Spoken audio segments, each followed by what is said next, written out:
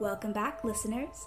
Thank you for joining us tonight in the Creepypasta Book Club, the podcast where we read, analyze, and discuss significant creepypastas, no-sleeps, and web horror flash fiction. We are your hosts, Jonah and Wednesday. And today, we continue Tales from the Gas Station. To clarify, we are reading Murder at the Gas Station, Death at the Gas Station, and Halloween at the Gas Station. But first, this week's Community Spotlight comes to you slipped beneath the clubroom door, on the back of a postcard depicting 3 children running in a field, their backs to the viewer, with text reading, "Your worth does not inhere in your flesh, but it could." On the back, the corner subtly embossed with the logo of the mysterious SCP Foundation, it reads, "Come one, come all, to the circle of meat, a spiritual resource for ancient wisdom in the modern age. Pleo Trismegistus is putting her hard-earned knowledge on the internet for budding Nalcan." And here the word cultists appears to have been scratched out. The missive continues, "Believers everywhere." This often reclusive faith is actually available to everyone. Rejoice in making your body whatever it wants to be. The site is still expanding, so check back regularly. You'll love Pleo's useful tips for surviving your initiation. Well, listeners, having been to the site and begun my own initiation, I can say they are a lovely and inviting bunch. Be sure to follow Pleo's path to enlightenment by going to circleofmeat.tk. Links, of course, are in the description. Murder at the Gas Station. The gas station's night shift has taken the sanity and even lives of many of their part-timers, so they promote Jack to night shift manager. One night he's visited by a crow. It taps at the door until he comes and opens it, and it swoops inside to sell him on multi-level marketing schemes. It screams too loud for him to call the cops, until he tells the crow that these are all scams, upon which it quiets down completely. The crow confesses that the pyramid scheme thing was just to test Jack, and actually what he wants is a favor. He wants Jack to kill a cat that his crow girlfriend likes, and in exchange, he will kill someone for Jack. Jack agrees in order to get the crow to go away, and the crow tells him the cat's name, J.P. Maroney, who works at the high school. He is, of course, actually a human. Suddenly, someone comes in to rob the place, and the crow dukes it out with him. The robber gets the upper hand after the crow takes his eye out, and the crow begins screaming for backup. A wall of crows pick the man to pieces, but not in time to save the crow, who dies of his wounds. Death at the Gas Station. Something is bothering Jack, but he can't figure out what. His hallucinations have been getting worse. Beau's remains have been found, and Jack is finally wearing a prosthetic leg and out of his crutches. His body never healed that old broken leg correctly, so eventually they had to amputate. He sits there eating his sandwich, trying to figure out why something feels wrong when he realizes he didn't make this sandwich. He traps the sandwich in the back room, and when he comes back out, the Grim Reaper is standing in the gas station, claiming that Jack's time is up.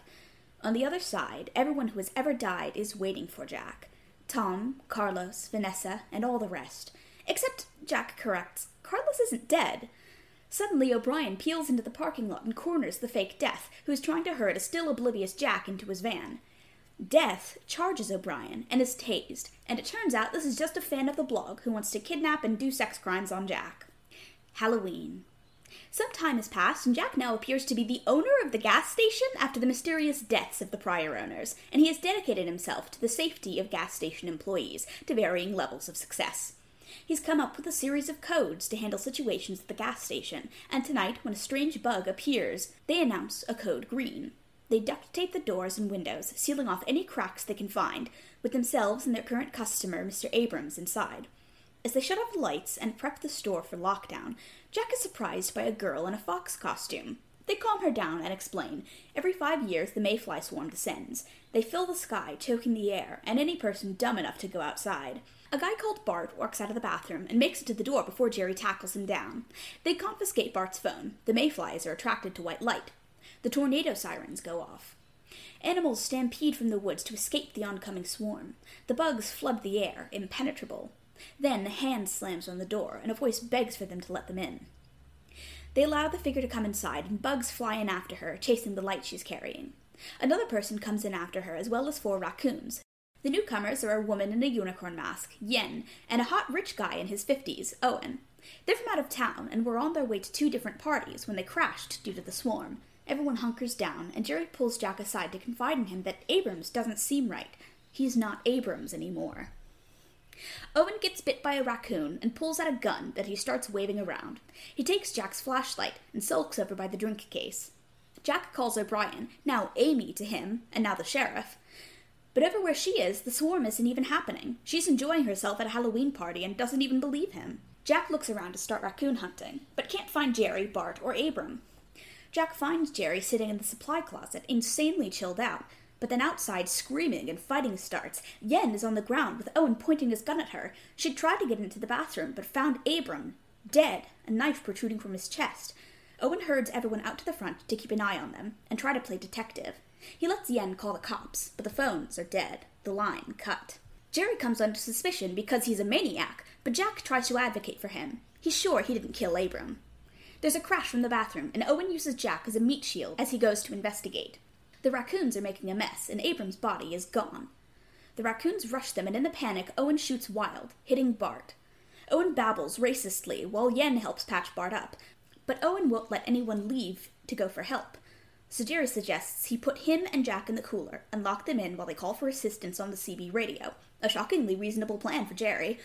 This is the best they can do for now, because there's no way Bart is going to make it, but at least they can stop Owen from shooting anyone else. Something scrapes around in the cooler, and Jack uses Bart's cell phone to light it up. There's Abram in a unicorn mask, covered in blood, with a knife in his chest. Dead Abram cuts himself open, stem to stern, and he is chock full of mayfly larvae.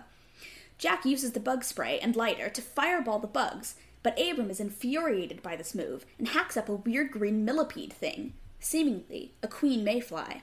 She attacks, and though Jack dodges, she manages to land on Jerry, crawling up his chest and down his throat. Jerry starts cackling and mocking the bug, which has found his insides not quite to her liking. He pukes the bug up along with a bunch of blood, but the bug quickly rebounds and goes for Jack instead. She manages to slide down his throat, and suddenly the voice of the bug takes over and battles with Jack for control. Jerry gives him his flask, and Jack knocks it back. He pukes up the mayfly queen, and he grabs onto some of her memories as she goes. She finds a human host and lays dormant for 5 years, laying millions of babies before killing the host and erupting and finding a new one. This is what she has done for millions of years, and it's what she's about to do now. Yen opens the door, unwittingly letting her out. Yen patches up Jack and Jerry, and Owen has been disarmed and zip-tied to the drink machine. Jack decides it's time to break out the Code Black kit. He locks up all the weapons aside from the katana, which he allows Jerry to keep. Yen screams, alerting them to the fact that Bart has been taken over, and his dead body is standing and walking around. Jerry and Lucy attempt to fight it ineffectively, and Bart shatters the door with Jerry's katana, allowing bugs to swarm inside. Jack, Jerry, Yen, and Lucy make it to the supply closet, where Jack finds the code blue flashlight, which he clicks on and tosses out, freeing them from the bugs. Jack begins acid trip dissociating the same way that Jerry was doing earlier, because, surprise, Jerry's secret cocktail that scares off the bug queen is heavy hallucinogens. Apparently, ayahuasca is an ancient remedy for parasites. Owen begins banging on the door, begging to be let in, but Jack can see the monstrous dark aura of whatever is outside. Yen lets him in anyway, and Owen immediately chokeslams her, his body writhing with bugs. He tries to squirt the parasite from his mouth into hers, but there's no time for that because Jack is tripping like fucking hell. He approaches the bonfire and chats with a green elf surfboard man who is there to be his spirit guide. The green man suddenly collapses, stabbed by a vision of Abram, leaving the two of them stranded at the bonfire in the spirit world. Eventually, Jack realizes that the only way to kill the queen is by starving her of any viable hosts. Yen and Lucy have to die. He wakes back up in the real world, wrapped up in a tarp, the closet empty. He goes for the code red box, and inside is a fucking hand grenade. He wanders out, and the gas station is a hellscape of green bugs, and Yen, possessed by the queen, sits on a writhing throne. Jerry backs up Abram's garbage truck through the gas station wall, and Jack starts lobbing balls of crushed bug at her head to get her attention. While she's distracted, Jerry dumps the massive dead animals from the garbage truck into the gas station, burying Yen's body in them, while Jack makes his escape. Yen, body broken, climbs out from under the trash pile, and the queen bursts from her chest to chase Jack and Lucy into the cooler. They trap her inside before Jack lobs the grenade into the cooler. Afterwards, as they catch their breath, Jack debates whether or not to follow through and kill Lucy to truly end the cycle. Agents descend for the cleanup. Jack couldn't go through with it. In 5 years' time, they'll find out if he was right. Jerry, Lucy, and Jack are about to go back to Jerry's place and get wizard high, when off in the distance, Jack sees the furious green aura of a raccoon. So what did we think of this one? I would like to start by quoting Tumblr user Grox. Yes? Right, parenthesis. So horny I need to be hanged, but not killed and left on the gallows to starve. Left parenthesis. Hello.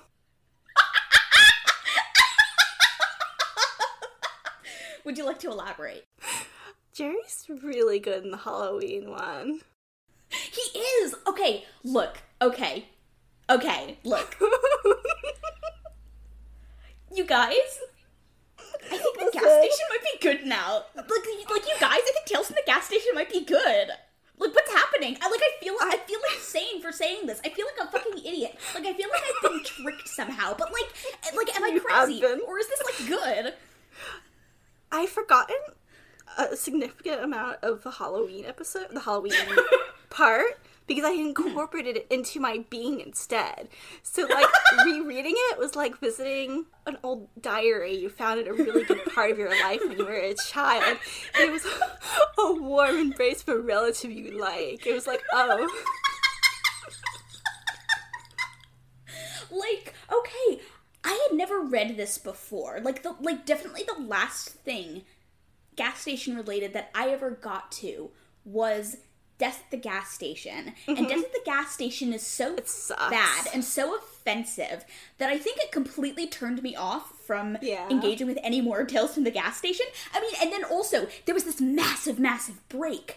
There was a little bit of Finding Vanessa stuff and maybe some, like, book-related stuff, which I had never been into. Yeah. And then, like, a year later, more than a year after the last, like, mainline, online-only gas station entry, we finally get this.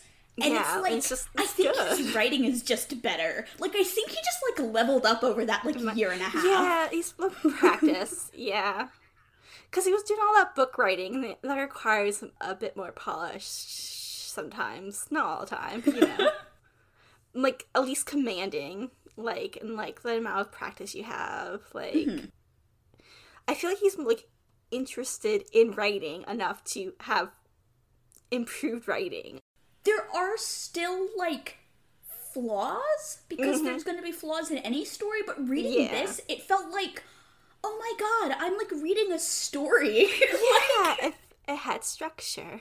And there's so much about the Halloween that works for me specifically, and then there's stuff that just, like, works because it's, like, properly formatted or whatever. It's, like, it has stuff going on in it. Especially when you compare, like, the ones at the very beginning of this reading, like, Murder at the Gas Station, Death at the Gas Station. Like, reading those and then reading Halloween is, like two different people had written this in the same, like, universe, is how it feels. I feel like I've almost made a mistake even including the two things in this reading. That'd be disingenuous if we didn't. But, like, at the same time, I think that contrast is even, like, interesting. Seeing the sudden extreme growth. It mirrors the thing we did previously with Upside Down and the other one, because the other one is really good. Yeah, the other one is really, really good. Upside Down sucks so much, and Death and Murder both suck in the same exact way. The thing about Christmas, even, though, is that, like, it still suffers fundamentally from similar problems that plague, you know, Upside Down, Murder, and Death. This one has, like, ghosts, like, faint memories of stuff that we could be like, oh, this is stuff we don't like, but it's less, like, the priority of the story to show you things like that. There's almost no key jingling in all of Halloween. There's tension. There's, like, some literature, like, flexing. There's, like... Yeah, the prose is pretty decent. And even though I think it's still cheap to do, like, the NPC kill-off, there's more weight to their death. There's more, like, investment in their character. Yeah, exactly. Like, I really liked Bart. Like, I made a note of that. I was like, I really like Bart's voice. Like, yeah. There's a small moment where the annoyance of Lucy, I believe, feels like the annoyance of every woman character he does. But then, like, they're all, like, their own character, and they feel like that in the story. Yeah.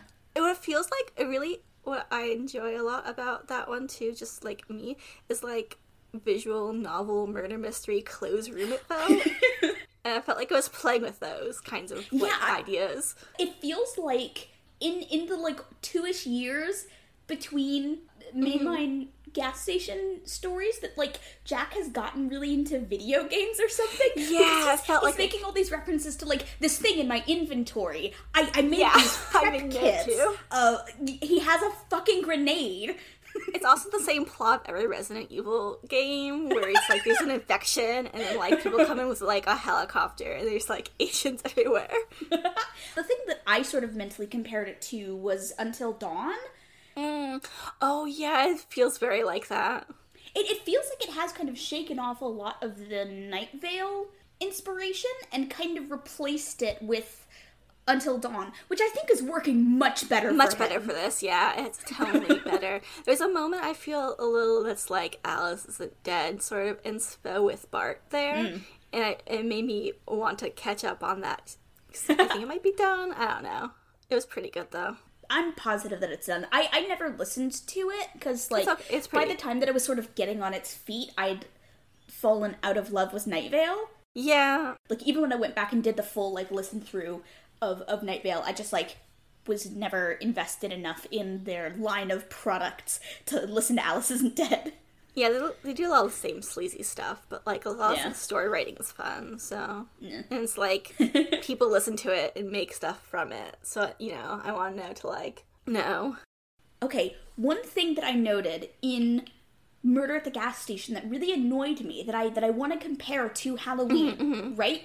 Murder, I felt really exemplified a huge problem with the series overall, which is how passive Jack is as a main character. I know that's kind of the point of Jack in especially early Gas Station, is that he is just sort of being buffeted around by stuff, but like it's just not interesting to read. Shit is just happening around him, and then he toddles away and calls the police and has other people handle it, and then goes back to minding his business. It's just fucking boring. Yeah, and it doesn't really work for the setting or the thing he's doing. I feel like is there like a reality where this would work for something, but not for this?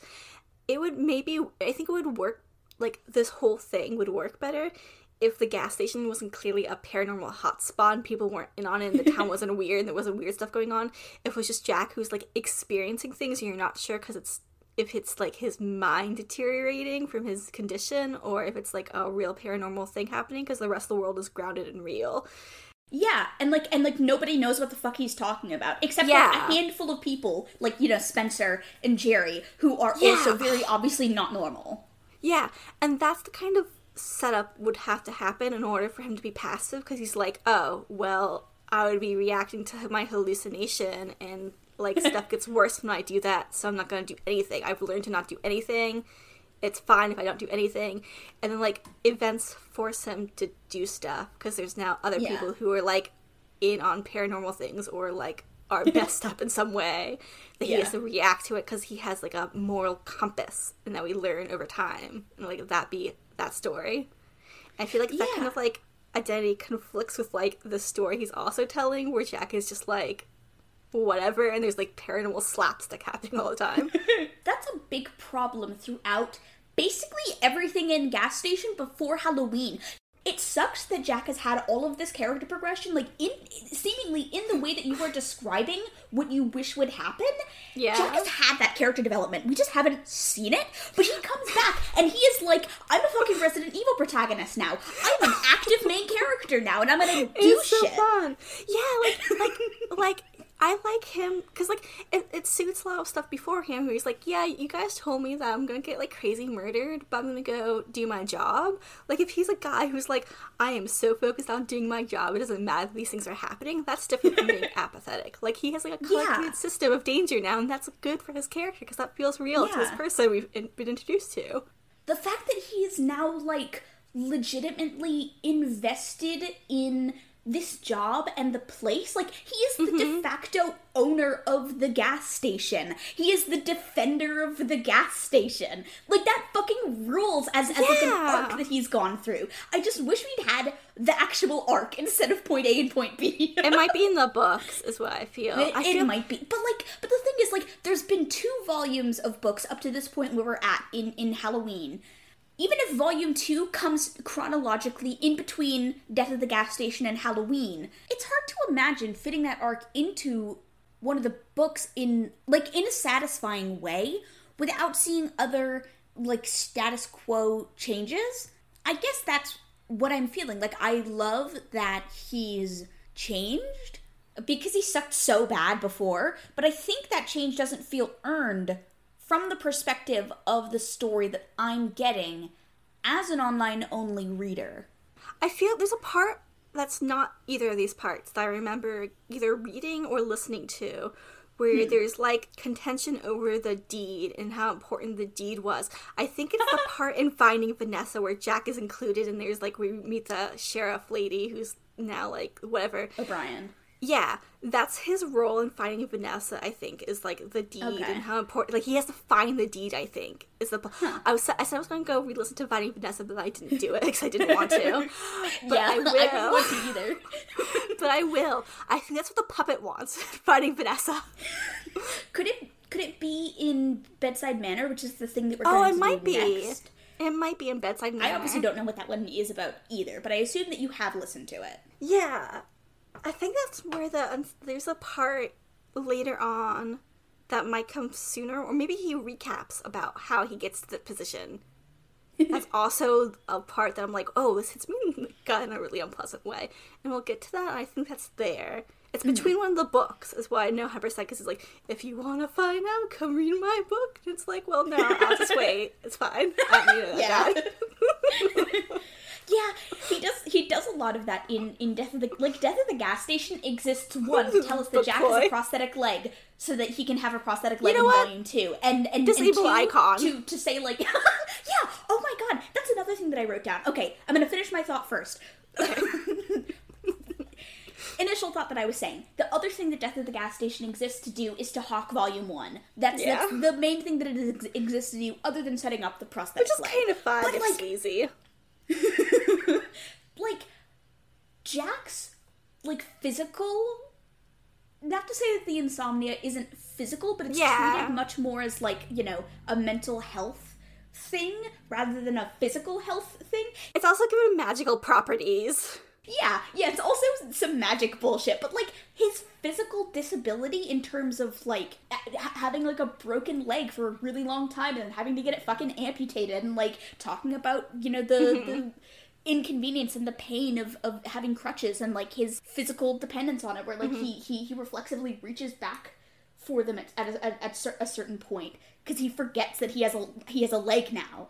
It's like there's no benefit. He doesn't get, like, a benefit of, like, a supernatural boost from these things. They're, like, legit disabilities that he has to deal with. It feels very authentic compared to the way that his insomnia is just kind of nonsense. And, like, that's the thing I also like about Halloween, is that, like, his insomnia thing is not brought up very much. Like, it's sort of referred to a little bit when O'Brien is basically talking about how he's, like, an unreliable narrator, so she doesn't believe him and they're not friends anymore because of that. Oh, pick me. Yes, Wednesday? Yeah, like, that's really nice. But I also think in that moment, I think that's the hallucination he's happening. It's not, like, lingered on, it's just, like, thrown out there, and he's, like, doubting his judgment, but, like, what's happening is real, and the thing on the phone, I think, is the false thing he's experiencing. And it's just, like, nice in there that we just, like, hit this part and then move on. I like the idea that the bug incident was just happening around the gas station. Well, that's fine too.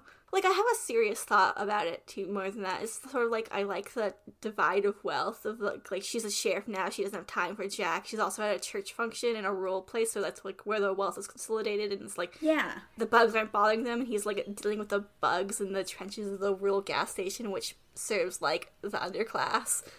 But on that note, Ham would be there. I mean, like, he does does mention in early parts of the gas station story that, like, they don't carry fresh food. I guess. Like, they pretty much only have, like, dry goods and canned goods and stuff like that. Like, they don't have, like, fresh deli meats. I guess, no, that's true. Probably. They have a hot dog rotator, but they don't have, like, sliced ham, like deli ham, you know? They wouldn't be selling packs of fucking Hillshire Farms or anything. Yeah, but the thing is about gas stations, and, like, maybe it's different the further south you go, but, like, these gas stations do have deli meat is the thing.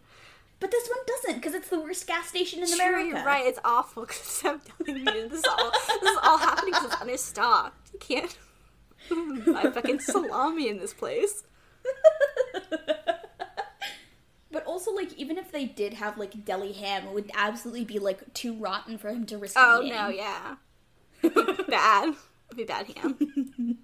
The idea of class tension, I guess, that exists between, like, Jack and O'Brien now is, like, an interesting thing to bring up and to think about. I do see that, because we've been wanting this story to have more to say about class relations for a while. It feels like it's finally starting to edge its way there. She has moved up in the world, and Jack technically has as well. Yeah, and it's it's a sort of like Night Valley kind of feeling, where it's like, oh, all these characters that are familiar are leveled up.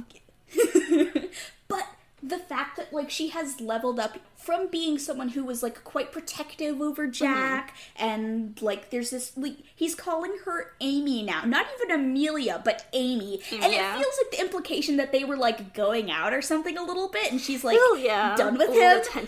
Yeah, a little of that tension.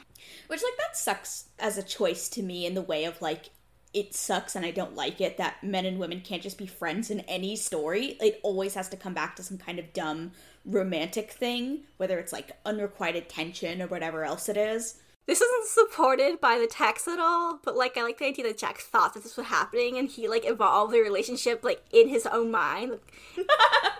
The stonewall we're getting from her now is to her being like, oh, this guy's, like, unstable. Oopsie doopsies.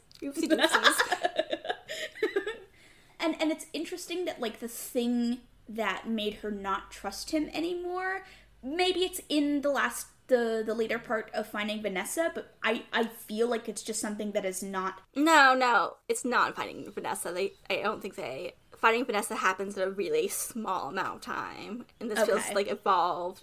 Like, we're introduced to O'Brien in Finding Vanessa, and that leads into that one story where everyone's like, the double story, the Christmas story. But there's a second part of Finding Vanessa. Oh, fuck, you're right. Oh, maybe that's what I'm confusing with the stuff I know of. I'll have to listen to it. We'll find out next time. The only reason that I know there's a second part is because, like, I have been listening to it on YouTube because I can't... Like, maybe this one I could have read with my eyes, but I was just... Like, I did go into it assuming that I was gonna hate it, so I was like, I'm just gonna read the whole thing. But now maybe you'll give it, like... I like to be read too. Yeah. No, I'm not gonna read Bedside Manor because it's fucking huge. It's okay. You don't have to. Yeah, that's daunting. Okay. It is like twice the length of the Halloween story. Oh, that's right. It is pretty long. Like, I'm trying to read with my eyes, because the first time I usually listen to them, so I'm trying to read with my eyes this time, but I was, like, half asleep, and I was like, oh, I'm just gonna have this in the background, I'm gonna have to probably, like, wake up again and read it and listen to it, but it's just, like, get me in the mood, get me ready for it. I typed Death at the Gas Station, like, already half asleep, and I brought up a bunch of videos of people being killed at a gas station with, like, guns and stuff, and I was... What? It was like, okay.com. Well. What? So please imagine that. Gas station robbery gone wrong. ASMR to put you to sleep. Yeah. It was like, Jesus. It's like not awake enough to process that or deal with that. I made a note about it and laid down. It's interesting also that Halloween is so similar to Christmas in terms of structure. Like, they're almost identical. Yeah, I like that's a holiday special. I understand it's a format, but I like the way he, like, jingles the format around. Like, it's fun to take these pieces and, like, do different things with them and, like, makes the formula of, like, what's going on less like you're just churning stuff out while, you know, like, churning stuff out. Like, I think it's okay to do that sometimes when you're, like, you're like playing. It's like sand. Mm-hmm. It felt to me almost like he was doing it specifically to, like, take something that he'd done before and wasn't maybe totally happy with, and to, like, that's cool too. Take it and do it again. See, it's gross. Even just a year of time is a lot of time to grow as a writer if you were writing consistently, and it seems like he has been. Was, yeah. So, like, if he sort of looked back and realized, because, like, Christmas is good, but it's not great. Like, it's not there's Halloween things about good. it that could be better. I mean, yeah, because there's a lot of key jingling, and there's a lot of sort of, like, flat moments to it. There's a lot of stuff where it's just sort of, like, they're kind of doing the same thing again. Where, like, Halloween has a lot more, like, up and down movement to it. He puts, like, his, like, reflects the key jingle in making puns, I think, in this one. Yeah, and it's good. Like, I like that for Jack as a character. Yeah, I like that he likes reading and making puns and organizing and stuff. And, like, the author gets to express this instead of being, like, completely, you know?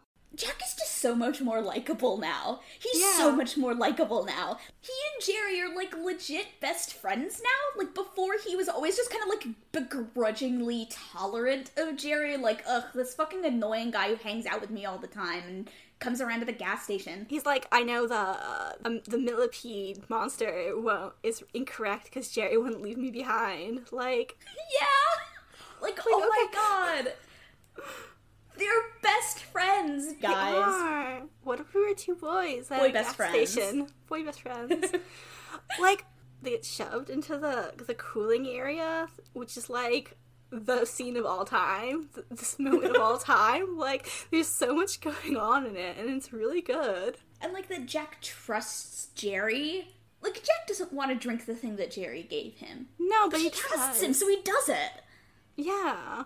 Like, he talks about two voices in his head screaming at him not to do it. And one is the queen, and the other one is his common sense. Because, like, he knows that what Jerry likes to put in his body and in his mouth, and he knows it's not gonna be good for him. Well, gay love is stronger than both those things. Wednesday, I don't know what you mean. Jack is a completely heterosexual man who just can't help noticing how hot and sexy and smooth and He just appreciates men so much because he is also a man. This strange man who is, like, extremely rude and, like, a valor. I love that Owen is, like, a valor-stealing asshole for no reason. It's so funny. Oh my god, that was really good. Like, why is this happening? It's funny that it's happening, but why? Why does this guy think that that's gonna work? It's such a good part. Like, are you prone to violent outbursts? Take the meat off the bone.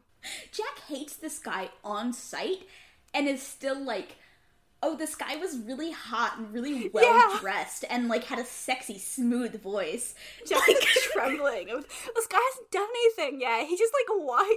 Have some couth, baby girl. Jack is, like, doe-eyed and, like... He takes his jacket, even though his body is, like, mushy and stuff, and, like, he justifies it with, like, stuff that's going on, but I don't think he needed to do that. He was, like, he was smelling this guy's jacket and stuff. And he's gonna, like, go have a threesome with Jerry and Lucy after the ordeals.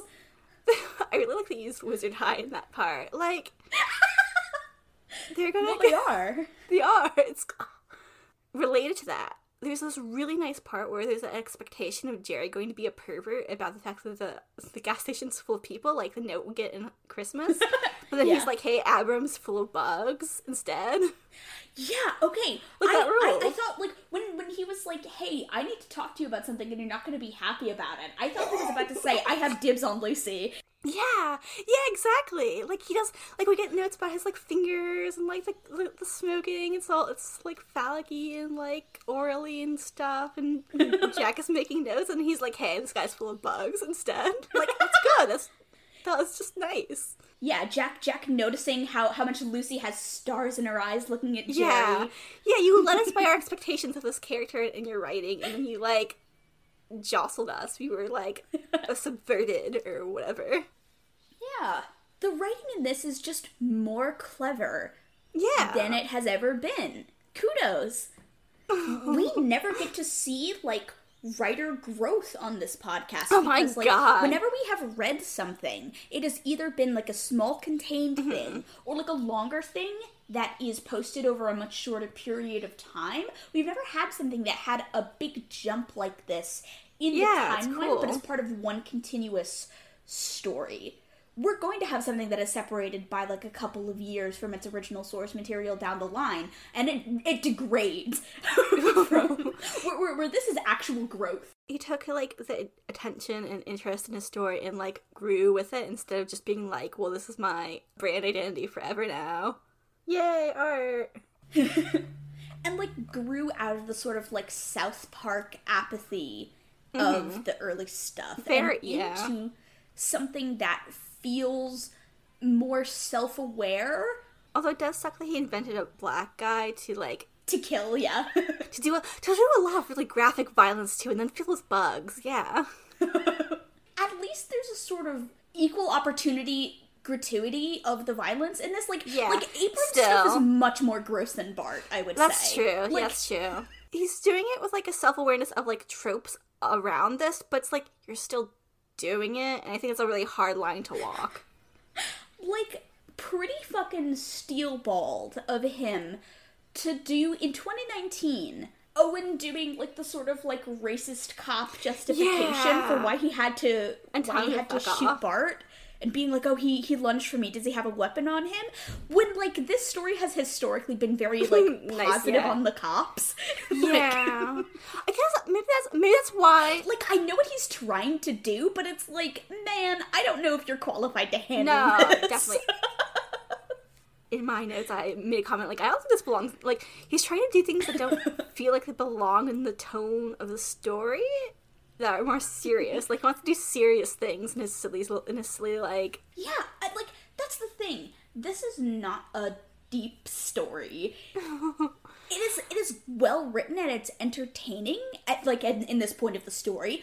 If I watched, like, an Evil Dead entry and it tried to be, like, talk to me about, like, a political issue, yeah, like, not the right tone for this, I think. Like, okay, if he wanted to evolve it in that direction, I would be... I think he does. Tentatively interested. Yeah, I would be curious about what he thinks that he has to say about it. Later stuff feels like... It feels like this is, like, the marker point where he tries to, like, shift from the previous tone of stuff. And he's doing this by, like, giving distance with the cop lady and, like, trying to take these things, like, a little more serious toned. Yeah, and even, like, the secret agents, you know, who descend from the sky are very, like, morally ambivalent in a way that, like, has only kind of been hinted at up until now. So now it's, like, this sort of more universal distrust of authority that is being created at the gas station, which is, like, interesting. I remember, like, later stuff tone-wise, too, and it's, like, watching it get there is cool because stuff later on feels also has, like, more, like, gravity to it. Like the bedside manner stuff? Yeah. There's, like, a heaviness that's not present in, like, earlier stuff that's, like, getting here now-ish. I'm actually, for the first time, like, looking forward to reading the next part because I'm curious about where it goes from here. And also, okay, I like the fact that there were not too many callbacks in this. Yeah, it used only the characters and the number of characters that needed to be in the story in order to sort of make it go. God. There were a couple of little, like, small references that were, like, brief enough that it didn't annoy me, or, like, if it annoyed me, it faded very quickly because they were over so fast. But I hope Spencer comes back. I miss Spencer. Where's Spencer at? Bring him out. I want to see my boy. Because Spencer was such a big deal for a large part of, you know, early gas station. And he, like, maybe there was stuff with him in Volume 2 that has dealt with his arc. I hope not. But, like... He only brings him out in the book. That's like how you have... That's how he's going to get you to buy them. He's like, oh, I put Spencer in the book exclusively. You have to fucking download him. If the Spencer stuff gets resolved in the book... I'll find us a PDF. Online. Yes, I will read it for free. I will not pay for it. But, like, yes, I will deign to read your book if Spencer is in it. Yeah. And, like, if he is the main villain of the book, and I am not going to get any more Spencer in Bedside Manor. Jenna, I'll have to, if we don't see where Spencer is, I'll read the books and tell you if you should bother reading them. How about? Okay. But I hope he's actually in Bedside Manor, and I have a feeling that he's going to be, because, like... He has to be somewhere. He's not in the Halloween one, because it's sort of like a closed... What he's done, like, is a closed murder thing, and, like, the inclusion of Spencer opened up the Shifter one too much. He does this thing in that very, like, you think Jerry's gonna say something horny, it's a thing. Like, you think that's Spencer with all the knives and stuff, and Jack's subconscious, but it's actually monster detail. And that's a nice bit. There were a couple of parts in this where I was like, oh, is that gonna be Spencer? Oh, is that gonna be Spencer? You're so fucking primed for Spencer. You miss him. Like, the motorcycle in the ditch, we don't know what that's all about. Yeah. Like, that might be Spencer. We never get an answer on that. Maybe that was Spencer. Maybe Spencer was, like, intentionally leading more people into the gas station to fuck with Jack. Yeah, and it makes Spencer a more menacing character, because you're like, where the fuck is he? You can't see him. He's scary. That's Jack's every day. You know where Spencer's at. Like, I know this man can't die. Like, where is he? Yeah. Is he over Jack? What's up? Oh no! Everyone who's into Jack is over Jack, and now he just has Jerry. Oh my god, which sets up stuff later that to be really nauseating, I think, is because Jack's, like, inner world is shrunk down to a point, and then there's, like, this nasty, nasty moment, I think. Tease it out for you all.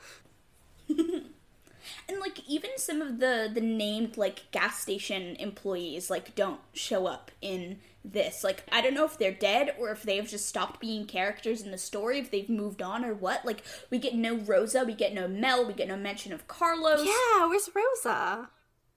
It's interesting, too, because he brings up, like, he manages people now, but, like, his world is much more, like, smaller than it was prior, while not feeling as, like, he's only talking about events that just happened sort of way. Although there is an issue, I think, like, generally in stories like this, you might want to, like, start with the helicopter and go back, because you're invited and, like, I have to recap now. And you have to say you have to recap, and that's weird. And there's some, like, flow thing that, like, it's fine when it's happening, because it's, like, the story you're expecting it to be, but if you were reading a fresh story and you're getting, like, this guy writing a diary while his mind was happening in real time, but, like, okay, well, thanks for doing that, I guess. I didn't enjoy that. Well, like, Jack is also intentionally being a storyteller at this point is the thing. Yeah, that too. It works because of that. We tend to be pro-immersion on the podcast, I think, but I think lesser immersion of Halloween actually works a lot more in its favor. To its favor.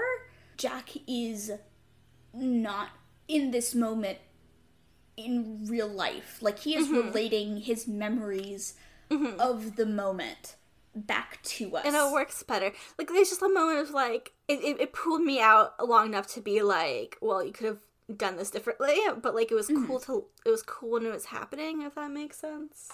Like, I didn't hate it. It's also just like, I don't think this is how you should do this, I guess. Yeah. I get that. Yeah. Because historically, the way that the author has used immersion and the fact that this is, like, a story, like it's happening real time and you're there, has been really, really annoying and, like, caused some of the worst things in the story. I guess that's it. It feels like he's misunderstanding the time flow here, and he's doing, like, the real time, like, recap memory, and I can feel that, like, impulse to want to do that, but it's, like, contained because the scene that's happening in is so good on its own. Like, what's happening is dope. And we get so much good Jerry lore. How can I be mad? I knew you were gonna really dig the fucking My Little Pony boxers. Hey, I wrote down that this was for me. Like, it is dumb to have him be a brony. It feels very outdated in 2019 to do this thing where he's a brony, and in 2023 it feels even more outdated. But like, it's very cute. Jerry's really cute, you guys. Cute. Like for being a guy who would kill without blinking an eye, he's, like, pretty cute, I think. He's, like, he's allowed to because he's cute. And ball gags also got me. Yeah, that was pretty good. Like, there's this feeling that Jerry knows he's doing a bit, like, throughout the whole thing. But, like, we get, like, it's not, like, told to us directly, but he's, like, putting on a persona, and, like, he drops it, and sometimes Jack gets to see, like, a real guy underneath the persona, but he knows when to, like, put it back on, and Jack himself can't see the dividing line, but us, the reader of the story, can, and that's really nice, and it's really complicated, and I think it comes off well. Yeah, like, Jerry is kind of doing his, like, shticky personality for Jack's benefit a lot of the time. Oh my god, because he knows Jack is dying. Yeah, he's, like, trying to cheer him up and, like, make him, like, laugh, and, like... He loves people and wants to make people happy. Yeah! He's a fucking... He's the ultimate utilitarian. Jack rules. Jerry rules so much. Like, he kind of tries to do a little bit of that in Upside Down, but it doesn't land because he's going too far with Jerry in that. Where, like, this is scaled back just enough, so it's like, Jerry is like a person who is doing a bit, he is not just the bit. Yeah, like, he's, like, this really intense and serious and dedicated math-centric person. And, like, but he's also, like, the class clown, because he knows that's needed. He is also a guy who likes to take hallucinogens because he finds that kind of thing fun. And that is just an aspect of his personality that is also really good. It's like, it's so good. And it makes sense with, like, the stuff presented about. Like, he's into spirituality. And he's into, like, cosmic math and stuff. Yeah. Like, of course he's a guy who'd be into ayahuasca. Like, exactly like, the type of white guy who loves ayahuasca. Yeah, it's like... It fits him so well, and it fits, like, the story tone really well, and, like, the stuff that happens. We play a game called Unknown Armies, by the way. And yes, Unknown Armies is really good, you guys. You should play it if you get the chance. Just, like, look at it if you don't get the chance, right? It is a tabletop RPG in a similar kind of vein as Call of Cthulhu. But about urban horror. Yeah, it is an urban horror set in the quote-unquote real world with magics that are based on... like, social stuff. Yeah, just, like, aspects of modern life concentrated down into a form of magic. And it's a very cool game. In that game, you can get Wizard High, because that's a class, and there's, Yes! There's high wizards. And he gets so high he starts seeing auras, and that's an item in the game, and I thought that was like, a neat thing for us. Like, oh, that's how we use that thing in the game we play. We get Wizard High constantly. We use it all the time. It's so useful. There's a spell that you can load into a tab of LSD if you're a drug wizard in Unknown Armies that lets you see... It's called Universal Perceptual Solvent. And it allows you to see auras and see spiritual parasites and things like that for the duration of the spell. Yeah, and that's what happens in the story, and we're, like, there for it. They're both based on the sort of, like, pastiche of, like, what we imagine the experience of this drug to be like, especially with the interference of magic logic. There's also, like an astral parasite, like, literally, because she's, like, a worm beast. Hey, parasites scare me a lot. Like, brain parasites really scare me. Yeah, how are you doing with this? When I was a kid, like a pretty little kid, like 7 years old, I read the, like, Goosebumps Invasion of the Body Snatchers book, and it scared me so badly. I was so convinced that I was gonna get body snatched. So whenever someone would make, like, a popping noise with their lips, the way that the possessed people do in the Goosebumps book, I would be so scared. Like, oh my god, that's a body snatcher, and I'm gonna get body snatched. Oh no. So that's a deep fear in my baby brain. Like, yeah. And plus, like, gross bug horror also gets me.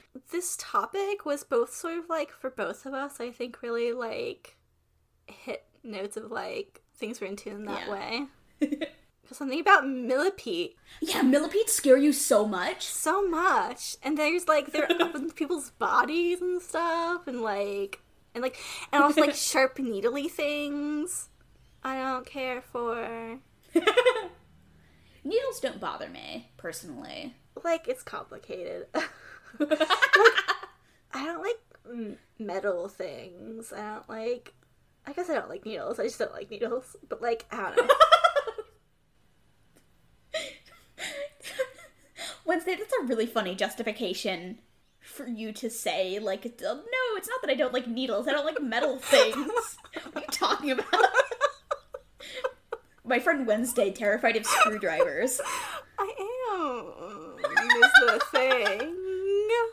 I don't want to get lockjaw. I want to get tetanus. It's scary. Okay, the way that you get tetanus is by, like, letting a cut or whatever get infected. It's not just, like, if you touch something that's, like, metal. I have this really irrational fear about it, though. Like, the metal thing brushed up against the side of me.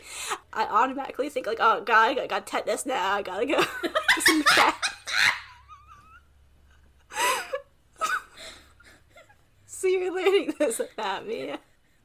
Oh, there was a part where he kind of got me. Like, I was surprised by something. Like, Yeah. I was expecting it to go one way and it went the other. Because, like, when he made the point of Bart being, you know, dead under the tarp, and the Queen has escaped, I was like, oh, okay, the story is going to continue, and the Queen is going to escape because she's going to be, you know, hiding inside of Bart's corpse. But then, you know, the corpse stands up and starts, like, attacking and shit. Yeah. I wasn't expecting that. I was expecting that to be part of, like, the denouement. Like, they weren't going to realize that that's where she was until they're cleaning everything up and disposing of the body, and then she would escape. But then they later introduced the idea of, like, she can only, you know, stay in a viable body for 5 minutes. That was a really nice... Okay, we keep talking about, like, it feels improved. You're still doing a creature feature, but this feels much, much nicer. Like, we're getting her, like, monster stats, but it feels, like, incorporated into the story that doesn't feel like he's just, like, saying words at us. And, like, that's really nice. Yeah, there's no one big exposition dump. We get bits and pieces of exposition as they become relevant, which is what you should be doing. Yeah, and we see it in the story beforehand. It's, like, the foundation of it. Like, she can't, like, get into Bart, but we learn that later. But, like, we see it now. That's nice. Yeah, like, she had to do something extreme because she couldn't just hide out in Bart. Because, like, that's the direction I thought it was going to go in. But that would have been a less interesting story. So he justifies it by saying, okay, she has a time limit of how long she can stay in a non-viable body, so she's going to do all this other crazy shit. Owen is killed by the swarm, so that makes him not viable anymore either. So, and it's also, like, she's, like, stupid is the thing. Like, it's really fun that she's very much, like, a centipede. Like, she's just a bug, but, like... Yeah, she's a quote-unquote hyper-intelligent bug, but she's still, like, a dumb bug. Yeah, and it's really nice in the story. She's like, yeah, I'm, like, a god, and, like, I stated, like, how I felt, like, complaining-wise about that part, but I also really liked it because I liked hearing her memories. I liked hearing the bug talk about it. That was cool. Like, it was cool.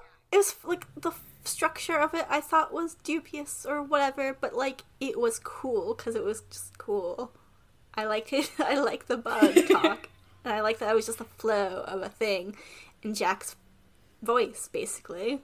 It is the same sort of parallel as to, like, the shapeshifter assuming Jack's form and telling us things about him and about Spencer, you know, from an outsider perspective. Yeah, exactly. Like, that's why I think this was intentionally the author trying to do the thing again, but do it better. Like, this is his redux of Christmas. Because he wasn't satisfied with it, I don't think. And I like it. People should do that more often, I think. It's nice to have, like, the growth of it, the before and after.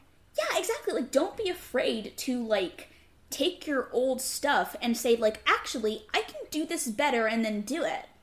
Yeah, and while it's, like, in this part, I also really like the mechanics of snatching memory just happen, so we're not, like, given, like, you know, how people are with these sorts of things. It just, like, happens, and we get him talking about it, and it feels like really a part of the character and a part of the scene, and not just, like, an exposition dump. Because this is part of his, like, peyote ayahuasca trip, you can sort of rationalize it as being that this is him sort of talking to himself. like, it doesn't have to necessarily be anything like supernatural. Actually magic happen. Yeah, Yeah. it doesn't have to be supernatural, it doesn't have to be magic. It is just that, like, he is having this experience as he is trying to figure out, like, okay, what's my next move from here? Is this okay to do? Mm-hmm. It's really, it's like layered nicely. The green elf man spirit guide thing, I thought was pretty dumb. Yeah. Like, didn't care for that very much. No. Like, I'm sure it's not intended to be, but it comes off sort of insensitive and weird. Like, I can't tell if this is supposed to be a joke at the expense of, like, the type of guy that Jerry embodies, but it just feels gross. Peyote and ayahuasca are both pretty spiritually significant to the cultures that use them for traditional medicine. So the idea of him having, like, a spirit guide and it turning out to be, like, comical and wacky, it just feels kind of dickish because of the associations that we have with that kind of medicine in, like, pop culture and, like, where they come from and how they're appropriated by modern spiritualists. I don't know. I didn't like the spirit guide surfer elf. Did like the joke about no making out. I did write down, Angel wants it raw, no kissing. Get your angel stick now, Jack. Jack is not beating the gay allegations.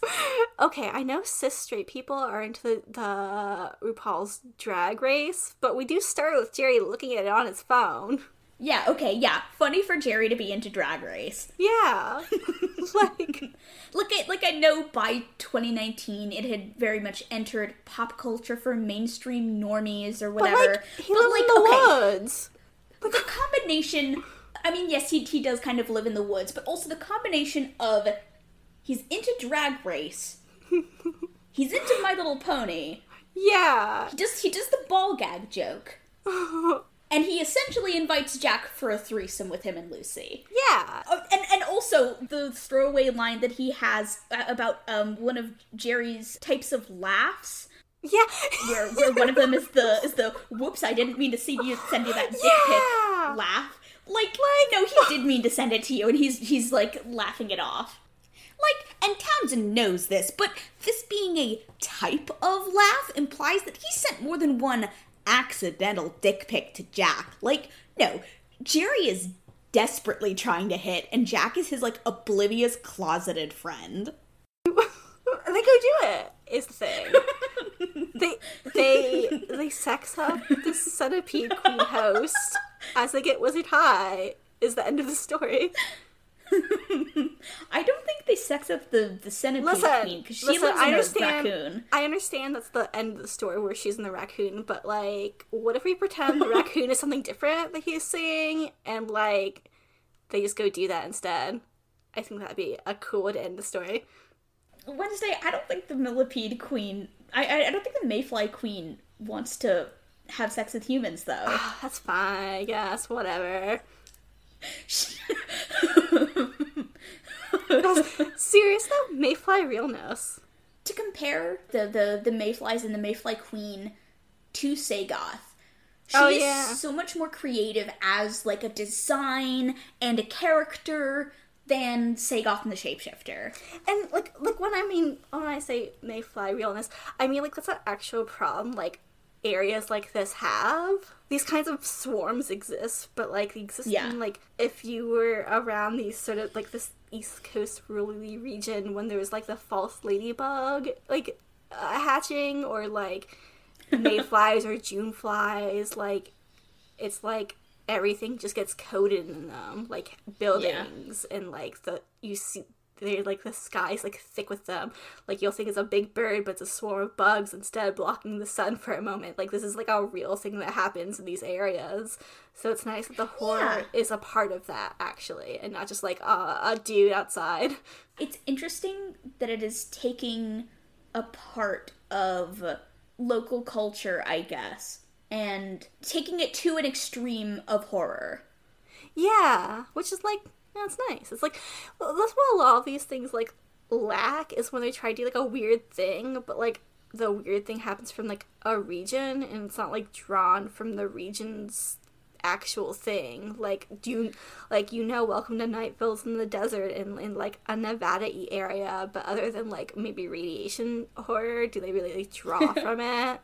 You know? Yeah, exactly. I was gonna say, like, that's a big problem that Night Vale has, is that, like, they want it to be a story about, like, a desert city, but they don't rely enough on the actual tropes of the American Southwest and the desert, and they try to sort of generalize it to be more just, like, American small-town horror, which, like, you can't really do if you are setting it in a very specific place. Like, if you go this deep into the region and its, you know, environmental features and its sort of cultural features in this way are limiting your palette, and you have to play within that palette. Otherwise, it loses something important. I agree. Like, they do an episode about, like, the heat and the sun and stuff, but it just ends up being sort of, like, that Twilight Zone-y, silly, like... Yeah. Like, yeah, like that episode, but, like, not grounded in, like, stuff. Because, like, Carlos is seen as bothersome because he's, like, doing chores and stuff, but not that he's contributing to it by having a lawn, you know? Yeah. People have lawns in this desert community. It's absurd. And, like, it's never, like, brought over to, like, the point of the thing that's being, like, the horrors or whatever. There is literally a forest that shows up. Yeah. And, like, the joke about the waterfront. And they joke about how the waterfront is a silly idea because they're in the middle of the desert. But then the waterfront gets full of water anyway.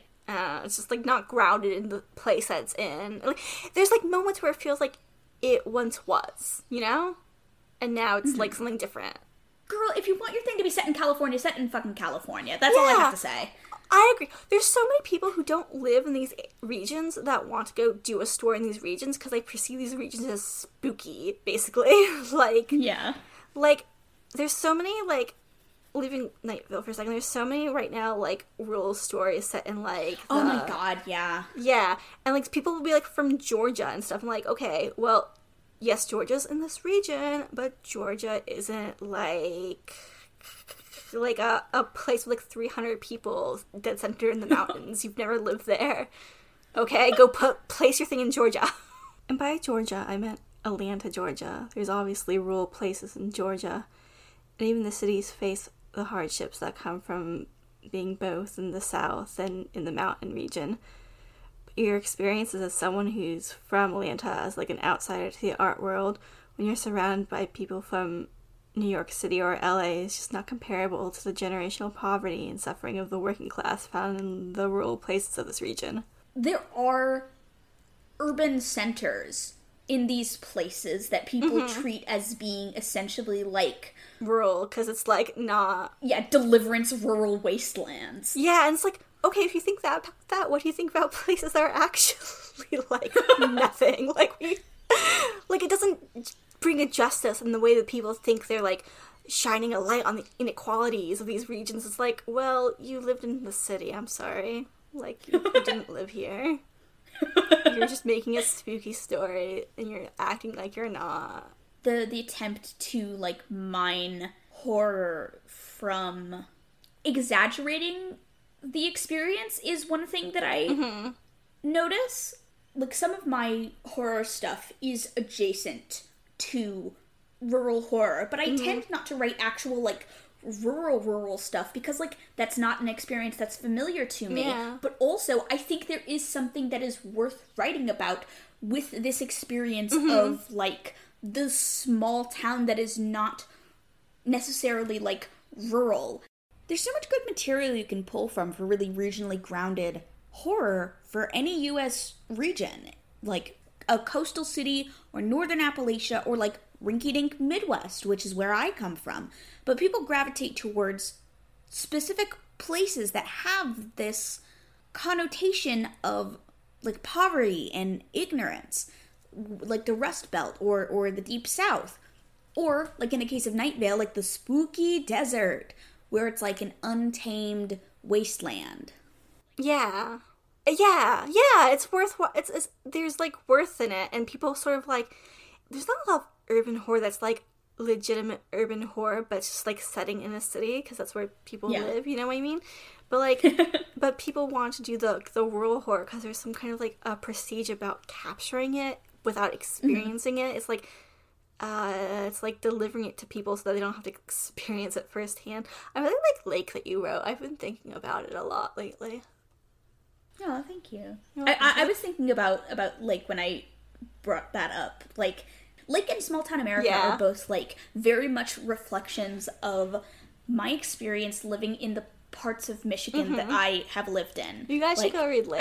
I didn't live, like, on Lake Michigan, but, like, I'm very familiar with the Great Lakes region and the energy of, like, living in like a shitty town next to in it, this region. It's so insane to think about how shitty the region is when it's right next to lakes. like it defies like kind of like waterfront logic to know that like Erie is like a depraved place.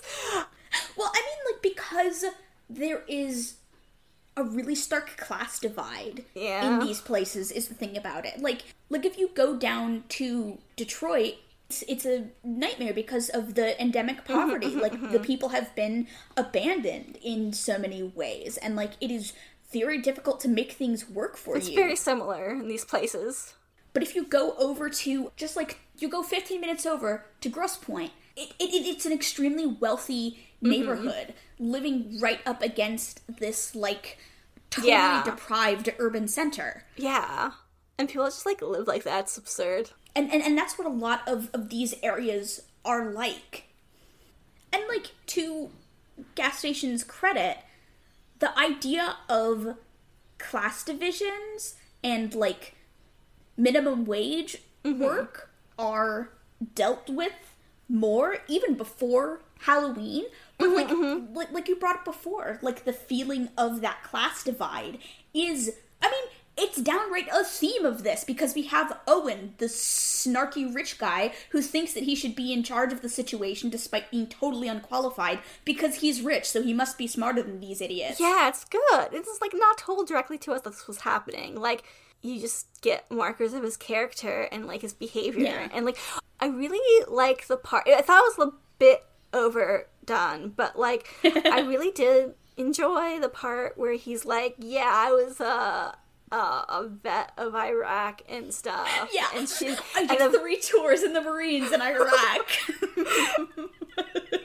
Like, I couldn't remember where this was going, so I was like, oh god, that's not true, because that sucks so bad for the story. And then, like, he gets called out, and I thought the calling out happened in a way that was a little clunky, a little overdone, but it was also nice. It was also, like, a nice bit of him, like, trying to, like, insert, like, authority and power and being told, like, and, like, someone, like, he thought of lesser because she just, like, outed herself as, like, a lower class medical worker, I guess. What is a veterinarian, anyway? Like, Yen is the vet, but Lucy, I'm pretty sure, is the one Lucy who says it, calls him out. And I thought that was a really interesting character bit choice, for Lucy, because we don't really know anything about her. She's sort of the least developed in her dialogue out of all the characters, unfortunately, because, like, she could be pretty interesting, and especially with her being the one who survives to the end, it's kind of disappointing that, like, she is not characterized as strongly as, like, Yen.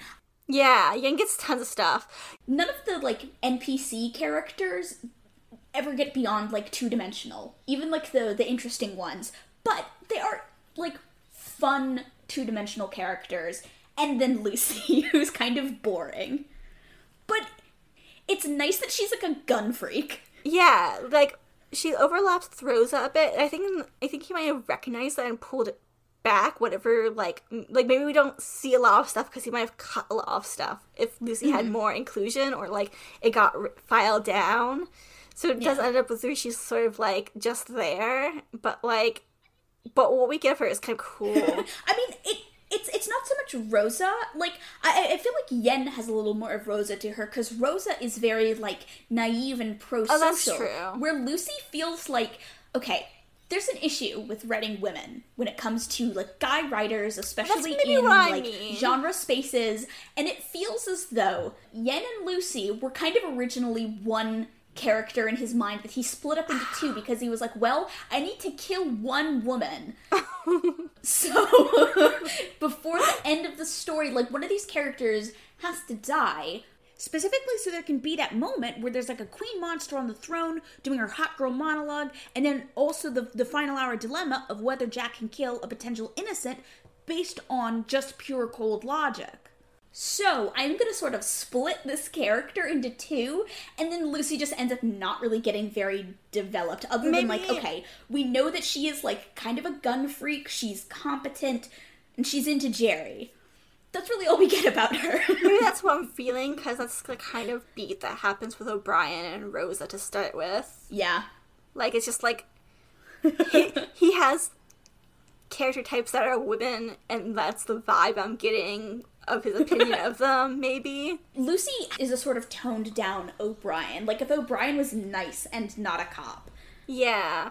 But it's also, like, I think what I'm picking up is, like, his interest in writing one character over the other, basically. And maybe that's why it sounds familiar, because he's not interested in writing Rosa, even though she's kind of cool. Like, okay, and that one of the junky ones that we're not really talking about, there's that part where he talks about Jerry and Rosa doing, like, the watermelon fire thing, and that's really cute.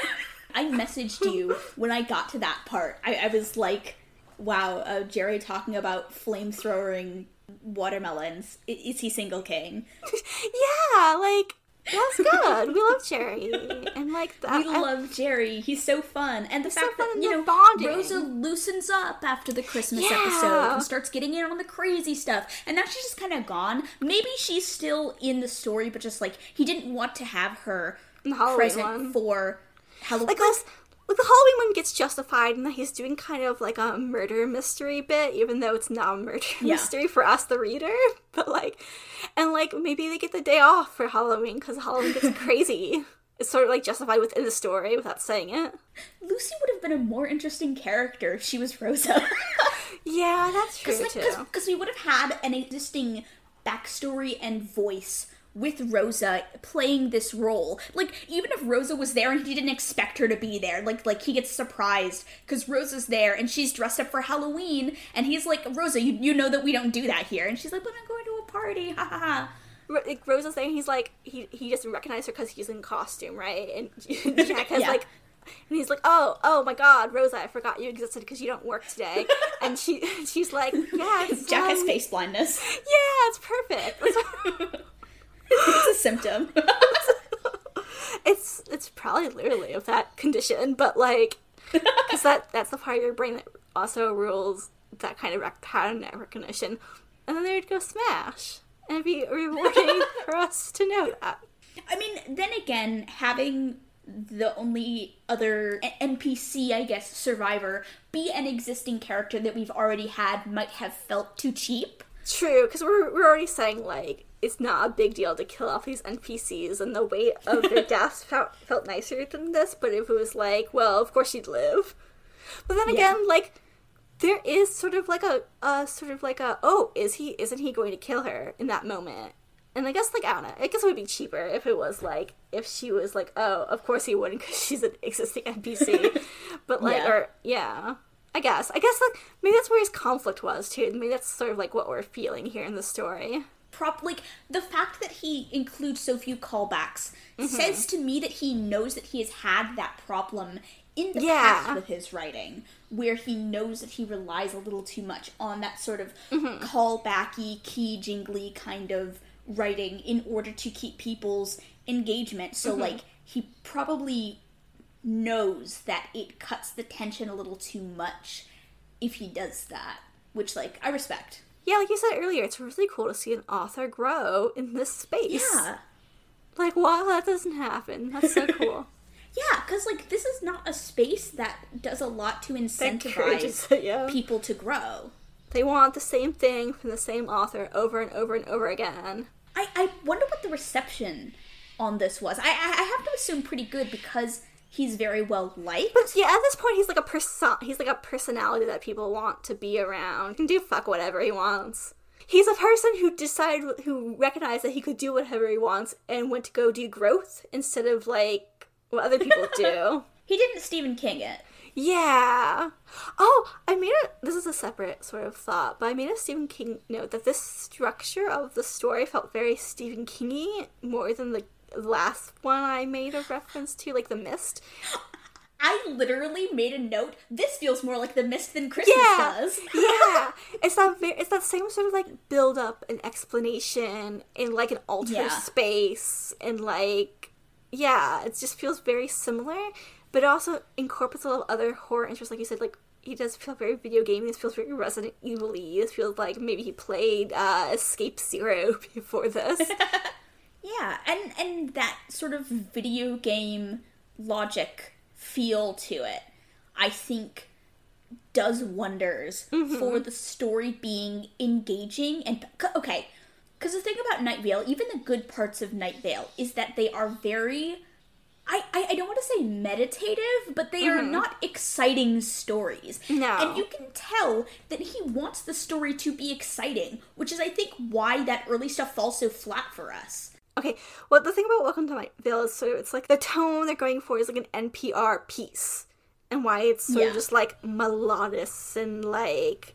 Well, I mean, it's small town radio. It's like nobody listens to the radio anymore except me. But like sometimes when you flick through radio channels because like nothing. Okay, my car.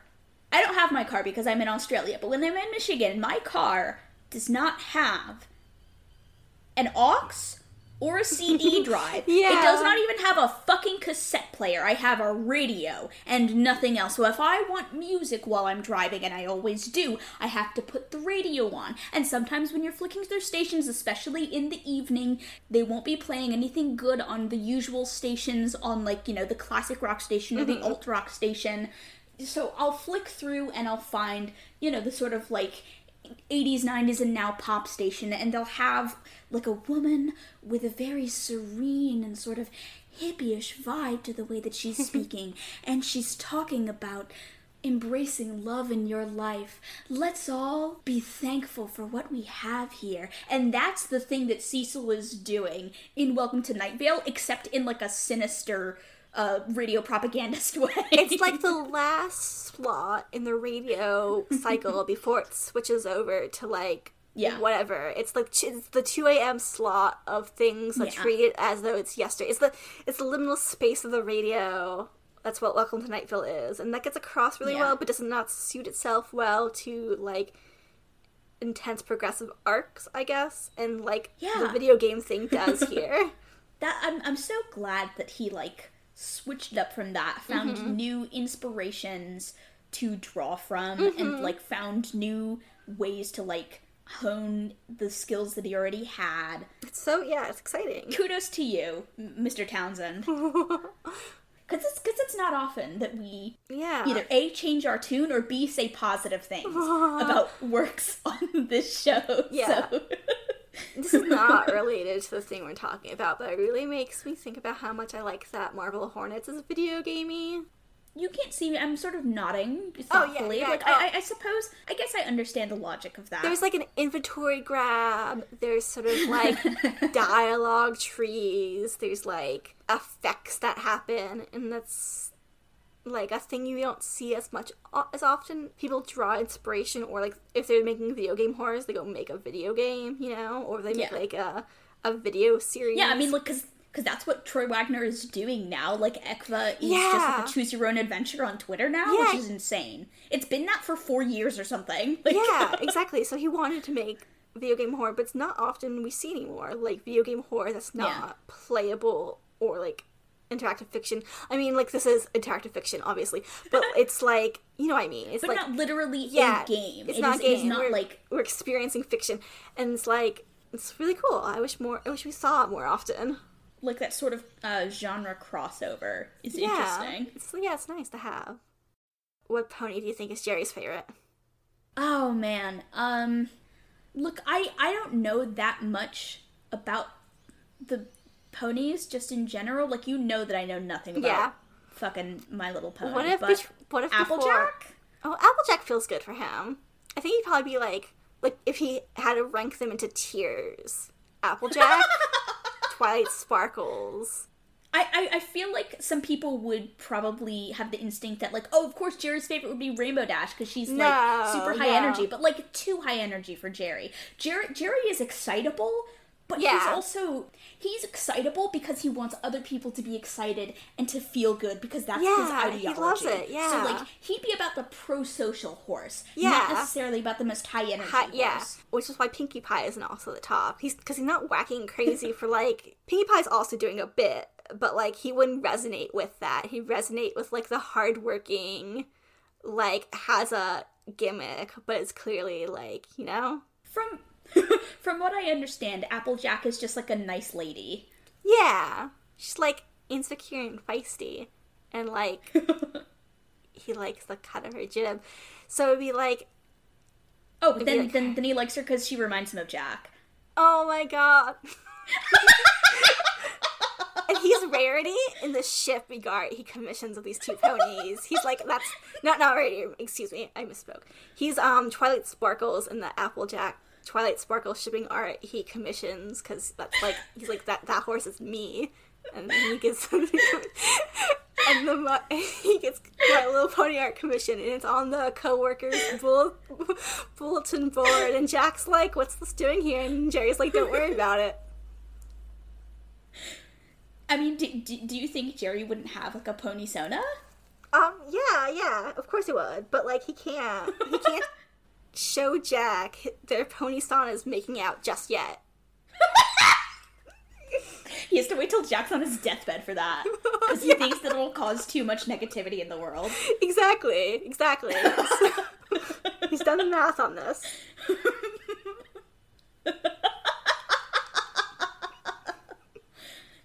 What's Jerry's cutie mark? Oh, that's good. Well, it'd have to be something math, wouldn't it? It's a bomb. It's a pipe bomb. That's really... Should I be concerned about that? Don't even worry about it now.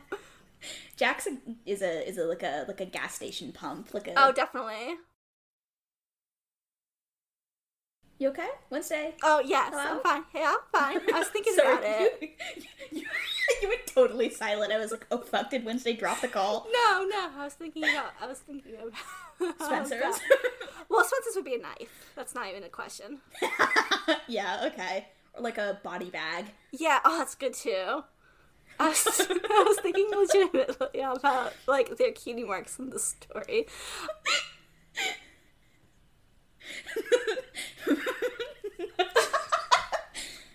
Now, you know what, I actually hope that Jack Townsend does listen to this and, like, get this far. Like, puts up with the way that we dunked on the first two episodes to get to this point. I want your opinion on what their cutie marks would be. And also Mr. Jack Townsend, please send your input on the cutie marks of your characters. Thank you. Bye. What if he listens to this and is a really good sport, and we do a Q&A where we only ask My Little Pony based questions? If anybody knows Mr. Jack Townsend professionally and thinks that he would be up for this, we would be interested in talking to him. Yeah. But specifically about My Little Pony. That brought me to mind, not to go back to his lesser moments that he shouldn't be judged for anymore, because we've decided that he is uncancelled because of how good Halloween was. Yeah, this was like several years ago. Like, Death at the Gas Station having this whole thing where it's like it's very, like, Moffat-y, it's very, like, you know, supernatural, Eric Kripke, like, making fun of fans, having the Death Kidnapper be an obsessive fan who is like... Why is he so fat? Why did you do that? Like a gay sex criminal who is obsessed with, like, erotic fan fiction of the gas station crew because, oh my god, you guys, isn't fan fiction so gross and weird? And he makes him, like, super fat as well. Yeah, makes him comically fat, makes him, like, a gross gay person. Yeah. Like, nah, I'm wagging my finger, that wasn't very good. Yeah, tisk tisk. Disappointed in you for that one, but you've redeemed yourself. Yeah, so hopefully you'll keep being...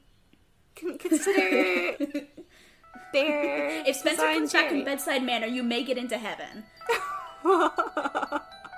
We got the scales going. Like, We are weighing your soul against the feather, my friend.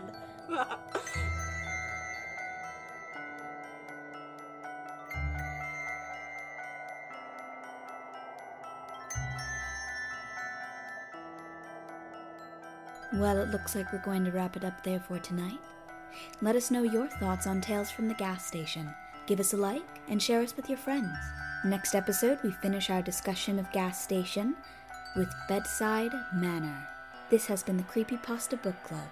Thank you and good night.